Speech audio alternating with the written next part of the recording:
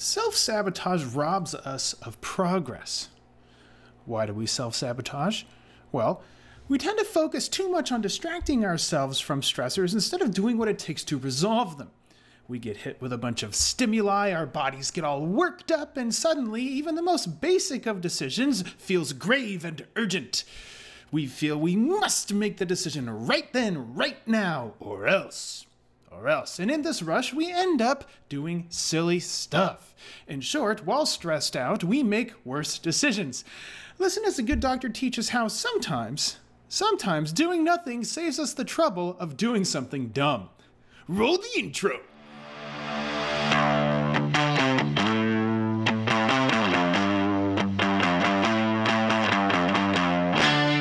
Good morning, everybody. Good day. Tap, tap, tap. Is this thing? Yeah, it's up. Good morning, everybody. Welcome to today's episode of Coffee with Kashey. I'm your host, Dr. Trevor Kashey, and today's episode is super fun. It's fun. Your brain, chaos, and car rentals? ... question mark? I've decided to release a bit of a series, perhaps, or at the very least, a concerted effort to revisit the concept of chaos in your brain frequently. Oh, is that true, Ashley? That's okay. I will save a copy of this for you. I've decided to release a bit of a series, I think, on chaos, or at least a concerted effort to revisit it frequently. Right now, there's quite a bit going on, right? And it's a great opportunity to take an evergreen perspective on the aspects of chaos, the stuff that applies all the time in different places. I also thought it would be a good opportunity to give you a bit of coaching philosophy. Yes, my team and I coach others, but I also know there are many other coaches listening, and everyone in some capacity is in a coaching position, managing, parenting, teaching, etc. Okay? In regard to current events, yes, it is possible to cherry pick specific happenings and address ways to handle those specific stressors directly. I think that the scientist in me is like, I think that limits the generalization of what you learn. This means it makes it a little bit more difficult to take what I teach you and apply it to other situations as I whack the microphone in my fervor, okay? Generalization is the single most important aspect of coaching and being coached for anything: procrastination, communication, alcohol, weight loss, etc., okay? Taking what you learn here and, yes, applying it to the thing that needs improvement is useful, and it's a useful translation of what you know. And it also pays dividends to don your critical thinking cap and apply it to other chaotic times as well. So I always like to leave that sort of disclaimer, right? The way I operate, I think it's most important to ground yourself first. I mean that literally and figuratively. Unless you're in an airplane, that's okay. As long as you're firmly attached to something, all right? From there, you're in a position to mitigate any self-sabotage and still position yourself to help others. And I'll explain a little bit about that in a second. In most cases, in an alarmingly large percentage of cases, the act of helping other people simultaneously sabotages their mind and body, like the giving tree sort of scenario, right? Where like you have to give a piece of yourself whenever you do something for somebody else. And then that might leave you too exhausted to help yourself, or it just puts you in a crappy position. And then we all know what we do when we're in crappy positions. This is a win-lose situation. It creates burnouts, blowouts, binges, breakdowns, and every other obnoxious B word in existence, okay? That hurts you and it hurts the people that depend on you, right? And that's why handling chaos in a specific way is so important, chaos in general. I'd much rather see you in a position to provide more and greater value to others and yourself forever. And you do that by getting your own crapola together first, by golly. For that reason, in any chaotic situation, no matter what it is, audit three things. Audit three things. Affiliations. So there's 3 A's, by the way. Affiliations, which is your interaction with your environment and the people in it. Your aptitude, which is, do you have the knowledge and skills you need, and or do you have the means to acquire the knowledge and skills you need? And then finally, there's autonomy, which is essentially, are the decisions you make really coming from within, or are they heavily influenced by something external? So we have affiliations, aptitude, and autonomy. And those are the things that you want to think about when you're kind of in an overwhelming, chaotic sort of situation. These 3 A's three A's, they make up the basis of my take action and coaching philosophy. They are requirements essentially for motivation. Okay? Do you have the skills? Do you have a good environment? And is it really your decision on the inside? Okay, hope that makes sense. Since I like to move inside out or bottom up, take your pick, I'm focusing on how I operationalize autonomy. Okay, which again are the decisions you make really coming from within, or are they heavily influenced by other things? And I'm going to discuss that and the self-coaching nuggets that it holds for you. A super duper fantabulous example is when you go to rent a car. Here we go. Full circle, everybody. It's when you go to rent a car and the rep assumes you're going to buy insurance. Okay? They might ask something like, do you want the standard insurance or the premium insurance? Linguistically, at least, you're cornered. You're forced to pick. It's a very stressful real life situation when you put it into context directly in that very moment. Okay? Do you make a decision? Yes. Was that your decision? Debatable. That's where you get into the weird stuff about like volition and autonomy and other various things. But for the most part, is it really your decision you're making? Are you choosing to make a decision? Sure. Is it really your decision you're making? Especially if they have conveniently left out that insurance is optional. If you're in a hostile and chaotic environment, which even in a micro environment such as that can be hostile and chaotic up in here, you know what I'm talking about. The old psychological binary rears its ugly head. And same goes true for things like media, okay? The media, be it social media, liberal media, conservative media, independent media, or bacterial media, it's all engineered to grab your attention, to create a stressful environment, microenvironment or otherwise. Definitely a stressful microenvironment, right? Why? Because it must, to survive. For that reason, your brain is either actively or passively vigilant. This means that it's always on the lookout for arousing things. And I use the term arousing here at face value, right? Good, bad, dangerous, exciting, etc. It's psychologically arousing. Could be any end of the spectrum. And you're doing this on purpose, like you're looking for it, or all that surveillance software is running in the background, right? You notice things, right? That could possibly be threatening or possibly be exciting or whatever. It happens automatically, it feels like. And a lot of it is automatic too. That's part of being human. It's the way she goes. And this is why so many companies and people try and hijack that machinery.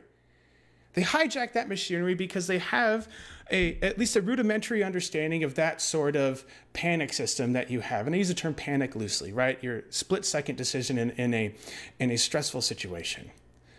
When something stressful or arousing catches your eye or your attention, thereby justifying and reinforcing your vigilance, by the way, right? The energy you're spending on trying to find it. If you find stuff, then it reinforces your looking, making you do it more. Your stress response to that stressor creates this sort of cognitive myopia, streamlining your decisions, for safety. A great way to make internally incongruent decisions for yourself, right? We all make silly decisions when we're super stressed out and feel like we have zero options or that all the options are bad. This is a key factor in what's called big fancy pocket protector word here, psychophysiology. Okay, in so many words, environmental stress affects your body by getting your autonomic nervous system involved. So think about your heart rate going up a little bit, breathing a little bit faster, a little bit shallower, possibly kind of sweaty, right? That's a stress response, a physiological one that's been instigated by your psychology. And that's why it's a psychophysiological response, where your brain is impacting your body and then it circulates, right? Where that stress response now affects your brain again. When your body is stimulated in this way, you suck at making decisions that make sense later. You really do suck. It's the way she goes, all right? After all, that's a stupid thing to put energy into when you have to survive right now. On top of it all, you become even more sensitized to the stressful crap. So you find something that stresses you out, and then it grabs your attention, and then you learn about it, and it stresses you out, and then you become even more sensitized when that stuff shows up again, and it reinforces itself. That feedback loop perpetuates. Sound familiar? That's part of what learning is. And other people and companies and outlets have figured out that they can hijack that sort of machinery, that software a little bit. Now back to the car rental situation. When the rep says it's standard or premium insurance, more than 90 out of 100 people get a qualitative stress response. It's a guess, mind you, like it is in that range. They do a river dance in their mind, trying to sort out everything as fast as possible, and then say one or the other. The rental place gets like a 93% take rate and like 97% profit margins on this superfluous upsell. So let's break down this interaction a little bit. What do you think of when you think of car insurance's purpose? What comes to your head? Car crashes, explosions, fire, broken glass, cops, death, bankruptcy, hospitals, all manner of things that stress you out. Never mind the stress of having to make a split-second decision. You also have to weigh the options of your car blowing up and killing everybody on the inside. Come on, people. Autonomy, what? Your brain does all this calculating in the background, and the result of that calculation, what the calculator spits out, is a pit in your stomach. And that pit creates an urge to decrease risk.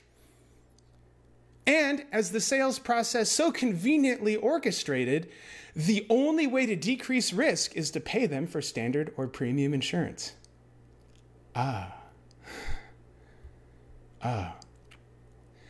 This is an exceedingly powerful example of psychophysiological stress at work and its impact on your decision-making capacity. See how if you still need training on how to deal with it, how it robs you of your autonomy? How chronically and sustained stressful situations rob you of your ability to make decisions properly? This is colloquially referred to as being between a rock and a hard place. This premium or standard insurance, right? Or damned if you do or damned if you don't. If you feel like you're constantly in situations like this and you're getting the short end of the stick where every single decision is the lesser of two evils, that's ripe for coaching to step in. Okay? That's right. That's what it's for. Self-coaching, seeking coaching elsewhere, it's ripe for coaching. Then there are some people with training, right? They've trained themselves or got training elsewhere, either through practice or they're privy to the dirty secret, right? In their minds, they're relatively unaffected because they know their autonomy is being robbed. Remember that somebody's trying to do that, wittingly or otherwise. And the trained person's response to the insurance question is neither. Get bent. Right? Your regular car insurance probably covers the liabilities associated with renting anyhow. An insignificant portion of people understand this as manipulation, but still, they take the insurance anyway. There is autonomy in that. Okay? Now think about being bombarded by environmental stress all the time and how that impacts your body and what that does to your decision making. Do I run or do I fight? Do I eat or do I starve? Do I live or do I die? Do I stay vigilant or risk the worst by sleeping? Do I watch the world through the eyes of the red channel, the blue channel, or the green channel? Do I scroll Instagram or scroll Facebook? Do I feel good and look good or do I hate my life? Do I smoke, drink, or eat? Do you sit back on team science and think, hey, environmental stressors, get bent? Because you know there's another option. And use that to give yourself some breathing room. Increase that space between stimulus and response, and use that space to inject some logic and reason to your next set of decisions. Right? We can be over here on team science thinking, hey, do I have to be in survival mode at all? Do I have to be? Is it convenient and does it make sense? And is there stimuli coming from every direction? Sure, but do I have to be in survival mode right now? Is this life or death? What happened if you turn everything off? What would happen if you lived in a place where everything was off? If you looked out the window, would there still be fire falling from the sky? The world still coming to an end the way you might feel sometimes in chaotic situations, sustained chaotic situations? Probably not. All things considered, it would probably be relatively peaceful and quiet if you shut everything off and down. What does that mean? It means you're receiving all of this hyper-arousing, self-perpetuating stimuli from external sources in your environment. And that leads us back to our autonomous decision-making. Are you making the decisions you make because of fear or because of external situations that are feeling like you're being forced to act one way or the other. Those external sources are robbing you of your autonomy and manipulating you into thinking you're damned if you do or damned if you don't, when everything operates on a binary. Worst case scenario, you can just wait and see what else presents itself. It's the worst case. Know that consumption and overconsumption of stressing environmental material is your choice. It is autonomous. And being reminded that decisions are autonomous is just as important. It is. Otherwise, they get reinforced so many times it becomes what is colloquially referred to as a habit, and it feels automatic. And that space between stimulus and response shrinks to nothing almost. It means you're in a position to pull back, get your head back on straight, and re-engage fresh and level-headed. Sometimes the best answer is the simplest one. If you're feeling extra overwhelmed and stuck between a rock and a hard place, and all of your options seem horrible, try doing nothing. Shut it down for a minute. Shield yourself from all of the external firebombs and missiles and bullets and shrapnel for a little while. Wait for everything to calm down. Wait for your body to calm down. Because when your body calms down, it allows your mind to calm down. You remember that self-perpetuating loop with the stress response and your ability to make decisions. And then once you're calm, you can revisit your options again. And then you'll know for sure what direction is most appropriate for you. And maybe the options are still the same as they were before. But that's okay. Now you can at least make a decision level-headed with as much logic as you can inject between that stimulus and response.